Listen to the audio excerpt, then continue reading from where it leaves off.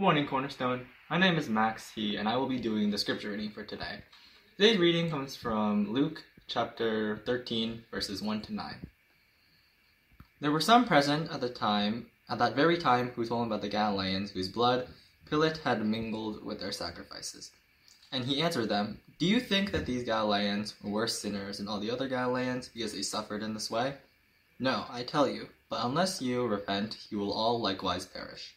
Or those 18 on whom the tower in Siloam fell and killed them, do you think that they were worse offenders than all the others who live in Jerusalem? No, I tell you, but unless you repent, you will all likewise perish." And he told this parable. A man had a fig tree planted in his vineyard, and he came seeking fruit on it and found none. And he said to the vine-dresser, "Look, for 3 years now I have come seeking fruit on this fig tree, and I find none. Cut it down. Why should it use up the ground?" And he answered him, "Sir, let it alone this year also, until I dug around and put on manure. Then, if it should bear fruit next year, well and good, but if not, you can cut it down." This is the word of the Lord.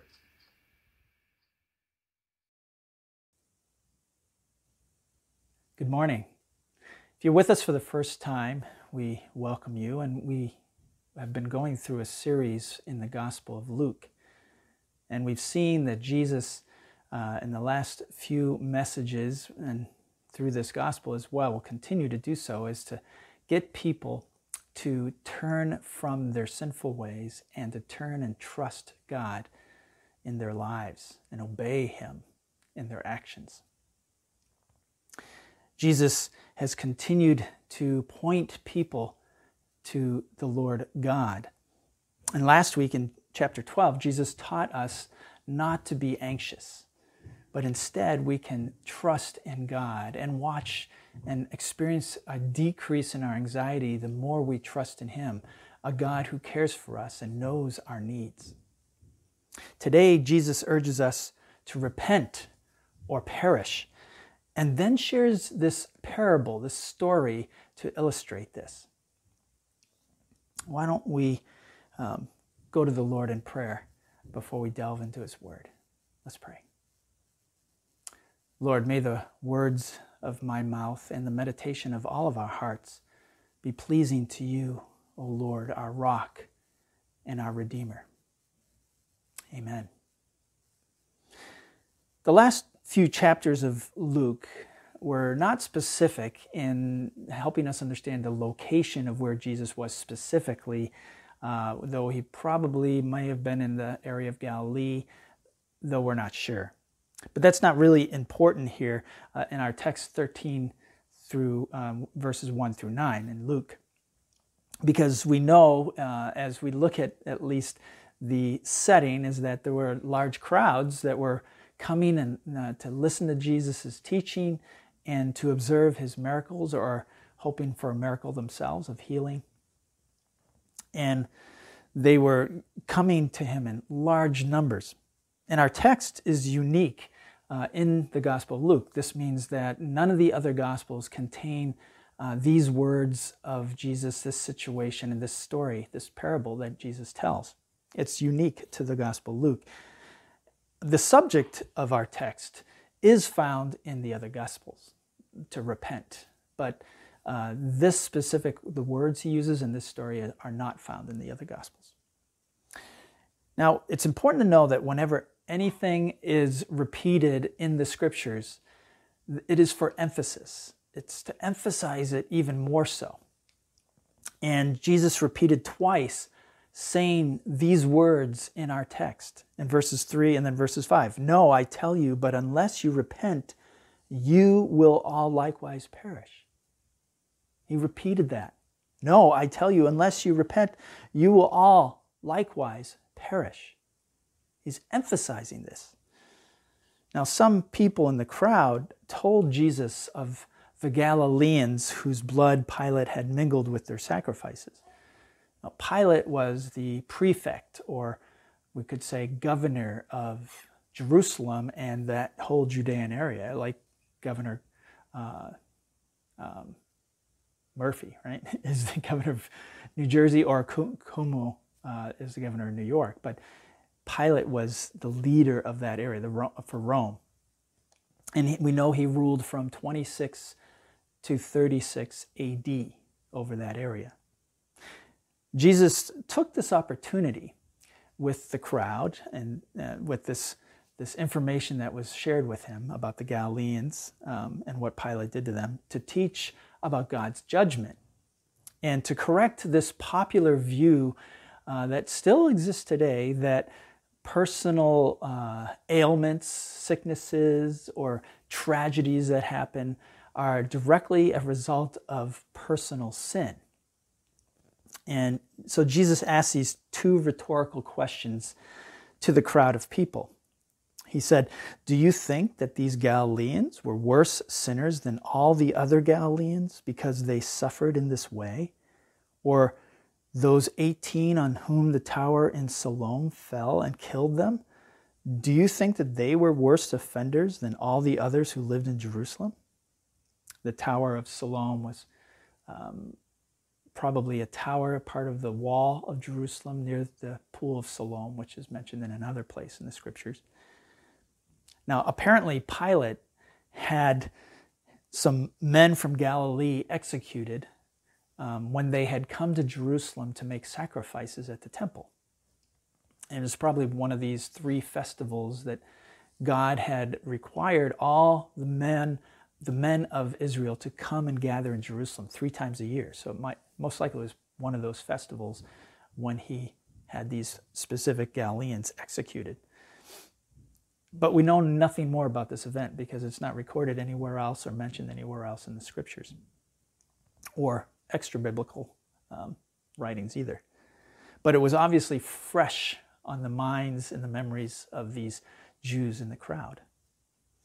Jesus responded to both questions, these rhetorical questions, by saying twice, like I said before, for emphasis, "No, I tell you, but unless you repent, you will all likewise perish." So Jesus reminded them and us that everyone has sinned. All of us deserve to die. Each person has only one hope when we face our personal sin.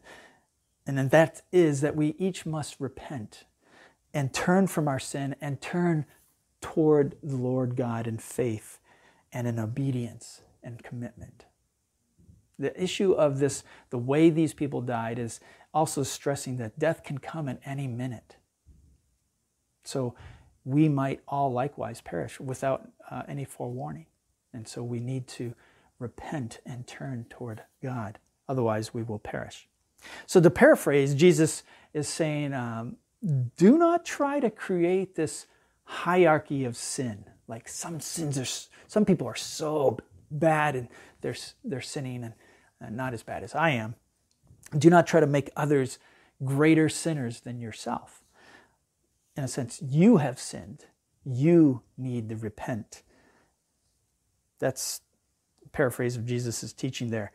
You see, repentance had been a part of the teaching of Scriptures all along. And for example, John the Baptist, it was part of what he was telling people to do in preparation for the coming of Jesus. And then repentance was part of what Jesus proclaimed from the beginning of his ministry. And then repentance was what the disciples proclaimed after Jesus was crucified and raised from the dead and ascended to heaven.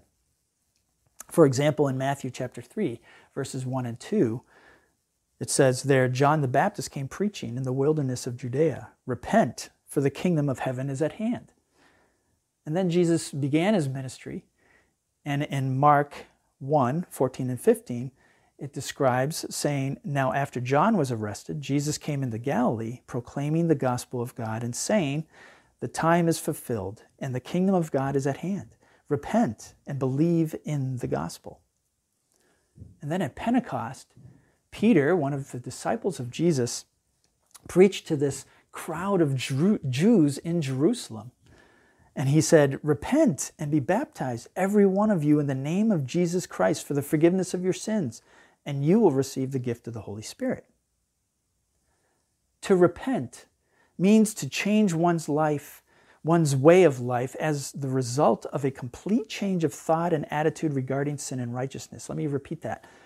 To repent means to change one's life, one's way of life, as the result of a complete change of thought and attitude regarding sin and righteousness. In other words, it's a U-turn, or like I've said before, it's in the military, it's like an about face and you turn around and go the other direction. It's a 180. We're going away from the direction we were going, and especially in regards to our sinfulness and our patterns and acts of sinfulness.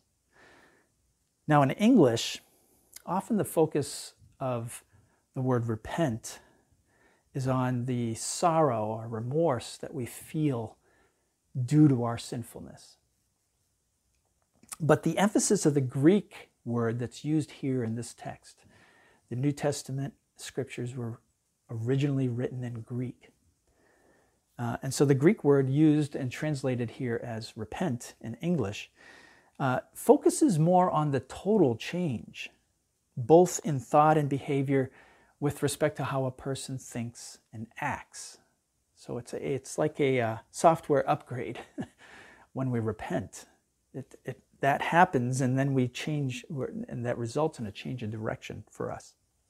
For example, using this same Greek word, Jesus said in Luke chapter 3, verse 8, "Bear fruits in keeping with repentance." And then the Apostle Paul proclaimed, also using this same Greek word, and he said these words before King Agrippa, that they should repent and turn to God, performing deeds in keeping with their repentance. Repentance starts with an admission of our sinfulness, fessing up to our sin, admitting to the wrongs that we have done. But often, this is where you and I get stuck, is simply admitting we were wrong, admitting that we have hurt someone. The struggle starts for each of us when we're born. As a small child, we already start to make excuses for the things that we choose to do wrong. America's Funniest Videos and BuzzFeed caught this struggle in some of the kids on video. Take a look at this. Jaden?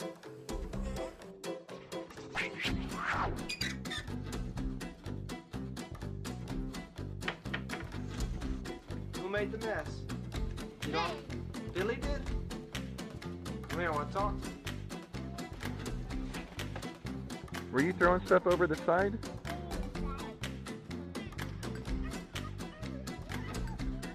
Nice. It's sugar, you know that, right?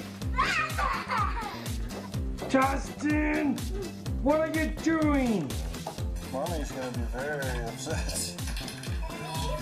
Yeah, you. Look what you guys did. Callie, what did you do? What did you guys do? I didn't do it. I didn't do it.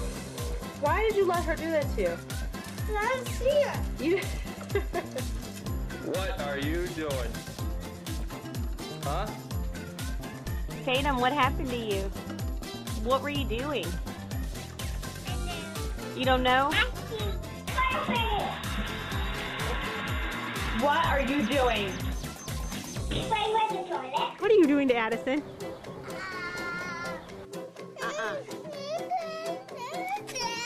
What did you do with your stickers, Brayden? Now, we are no longer small children, but we still struggle as adults or older children to admit the sin that we commit to the Lord God and to the others that we hurt. Consider our most recent defense of an ungodly response or behavior. We may have said some things like these phrases. I'm not feeling well. That could be an excuse. Oh, I'm just not feeling well. Sorry about that. Or I'm just exhausted. Or it's been a busy week. Or work is just stressing me out. We always try to make excuses for our behavior. Or maybe we've said, I can't help it. It's my personality. Or they knew they were pushing my buttons when they would do things like that. Sometimes we say that about our family members. Have you ever said, oh, I didn't mean to say that? Well, that's an excuse. The more truthful response should be, please forgive me for saying what I meant. Yeah. So what was the last regrettable thing that you have said and tried to justify? And what was your excuse? Think about that.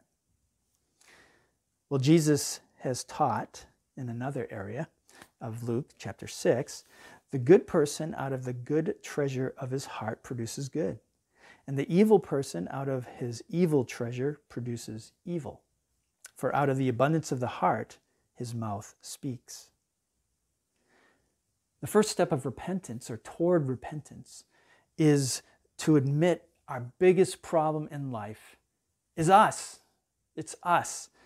It's not our spouse, it's not our children, it's not our boss, it's not our government, it's not our culture, it's not our difficult circumstances. Our biggest problem, brothers and sisters, it is us. We're our biggest problem.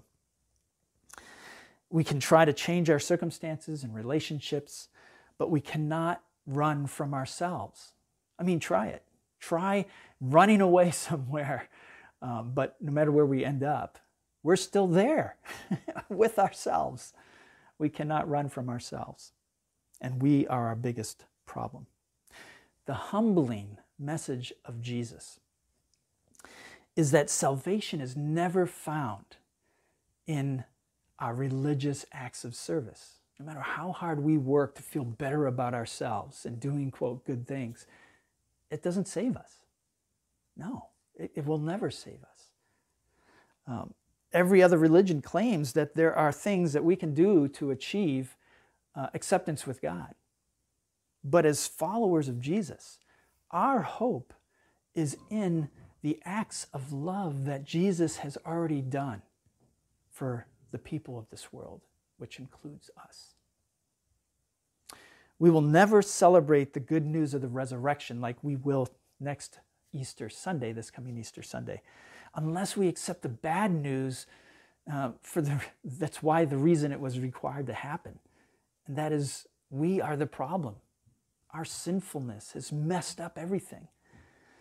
We are the problem, and Jesus is the only one who can save us from our sinful selves. Well, today is Palm Sunday, and it remembers the day when Jesus rode into Jerusalem on a donkey, and people were proclaiming, here's the King coming, and they had hope that he would save them. They waved palm branches, and they, were yelling the praises of him, and then they threw the palm branches down in his path for him to ride upon. But their hope was that he would save them from their Roman oppression. They didn't realize that they needed saving from their slavery to sin and God's judgment of them because of that. So to change direction, we first need to realize we're heading in the wrong direction, and that is the admission of our sin, our sinfulness. Repentance is that change of direction. So after we admit, then we actually do something about it. It's a change that we make, doing a 180 and going in the opposite direction and then following Jesus in obedience. So Jesus then tells this story, this parable, of an unfruitful fig tree in a vineyard. He says, a man had a fig tree planted in his vineyard, and he came seeking fruit on it and found none. And he said to the vine dresser, Look, for 3 years now I have come seeking fruit on this fig tree, and I find none. Cut it down. Why should it use up the ground? And he answered him, Sir, let it alone this year also, until I dig around it and put on manure. Then if it should bear fruit next year, well and good, but if not, you can cut it down. Jesus used this story to illustrate God's judgment due to a lack of repentance. Repentance leads to fruitfulness. Unrepentance leads to unfruitfulness. And this parable is commonly understood to be a reference to the unrepentance of the nation of Israel in regards to seeing and believing in Jesus as Messiah. And then we know later in 70 AD, the Romans came in and utterly destroyed Jerusalem and God's temple, just leveled it, and took whatever survivors, most of them, and made them slaves. Repentance is the evidence of a change of heart. And then a heart that changes and follows Jesus in obedience. And this results in fruitfulness. Fruitfulness means simply multiplication. I mean, you take example, one apple seed, can grow into a full apple tree, and then which produces many more apples. Fruitfulness, this image, this metaphor that Jesus continues to use for his followers, is one of multiplication. They bear fruit. And Jesus commanded us to make disciples as we are going about our regular everyday lives. When I lead one person to be a disciple of Jesus, a follower of Jesus, that is multiplication. When we plant seeds of truth in the lives of the people around us in our lives, and then some of those seeds of truth may bear fruit or to grow into faith in a person, that is multiplication. When I serve others in the name of Jesus, and I point them to Jesus as the reason why I'm serving in his name, that is planting seeds. Or it could be also watering the seeds that somebody else has planted in their hearts. This is the work of multiplication. This is bearing fruit. You know, there's a story that illustrates the fruitfulness that comes through real repentance. And I've told this story before, but it's such a good illustration of this point that Jesus is making here. It is about a young man who heard his pastor preach, urging people to admit their sin and making up or amends for the wrongs that they've done to others in their lives. Well, afterwards, the young man went up to the pastor after the message. And he said to the pastor, "Pastor, I'm in a hard spot. I have wronged another, and I am ashamed to admit it to this person or to try to put it right. You see, I'm a boat builder, and the man I work for is an unbeliever, and I have talked to him and tried to point to his need to follow Christ as Lord and urged him to come and hear you preach. But he mocks and ridicules it all the time. He mocks me too. And now I have been guilty of something that, if I should acknowledge it to him, will totally ruin my witness with him forever." And then this young man went on to say that some time ago he had started to build his own boat in his own place. And in this work of building boats, copper nails are used because they do not rust in water. But the thing is that they're very expensive. And so this young man had been carrying home bunches of these copper nails from his workplace to use on his own boat. And he justified it in his own mind because he felt like he wasn't getting paid enough anyway, and his boss, the owner of this company he worked for, had so many copper nails anyway, he wouldn't really even miss them.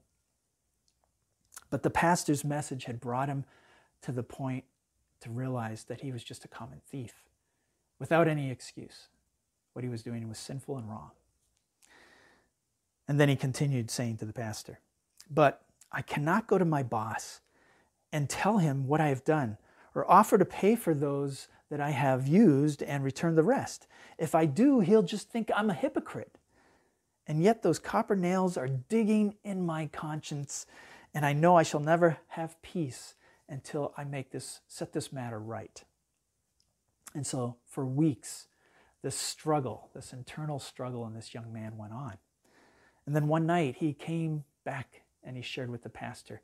And he said, "Pastor, I've settled with and for the copper nails, and my conscience is relieved at last." And so the pastor asked him, "So how did your boss respond when you admitted what you did?"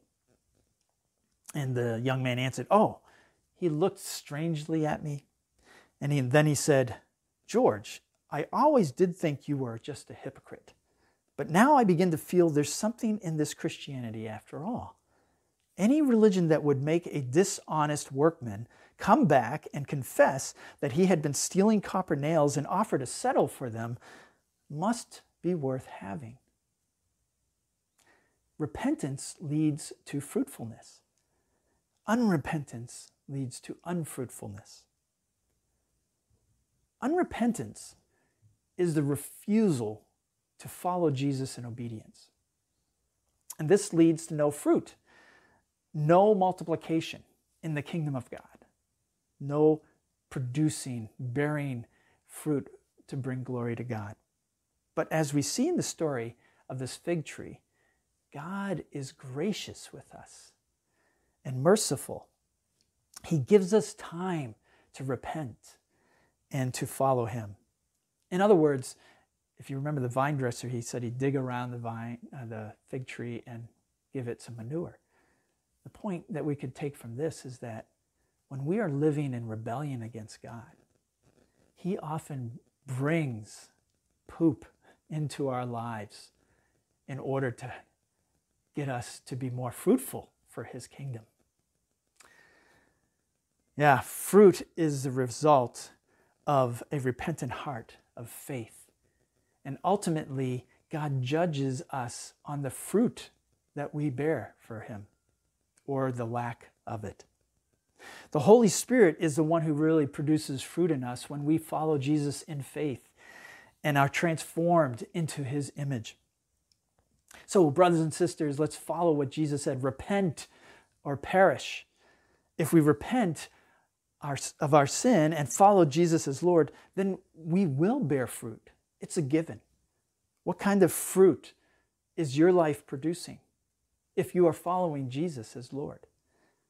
God did not intend for our fruit to be born either in isolation, just by ourselves, like the American thinking is always leading us to. Right? It's very personal bearing of fruit. No. It's all in the context of the church community, as the scriptures continue to teach us in that context. And for example, Jesus said in John 15:5, "I am the vine, you are the branches. Whoever abides in me and I in him, he it is that bears much fruit. For apart from me, you can do nothing." Cornerstone, brothers and sisters, we are all connected to the same vine in faith in Jesus Christ. He is the vine. And we are the many branches in his church, in his assembled ones, the church community, and specifically at Cornerstone for us who are listening to this. And together we bear fruit to bring him glory as the living God, Savior of the world in Jesus Christ. And this fruit is in keeping with our repentance, the repentance of our hearts. So repent or perish. Let's pray. Father, we are grateful for this challenge through Jesus Christ. For we know that you desire that we come to know you, because the more we know you, the more that is beneficial to us and to your kingdom and to this world. For then it will transform us, this knowledge, this presence of you in us through your Holy Spirit. Transforms us to be, in a sense, little Christs, Christians on this earth, your body on this planet, sharing the truth that sets people free from their slavery to sin.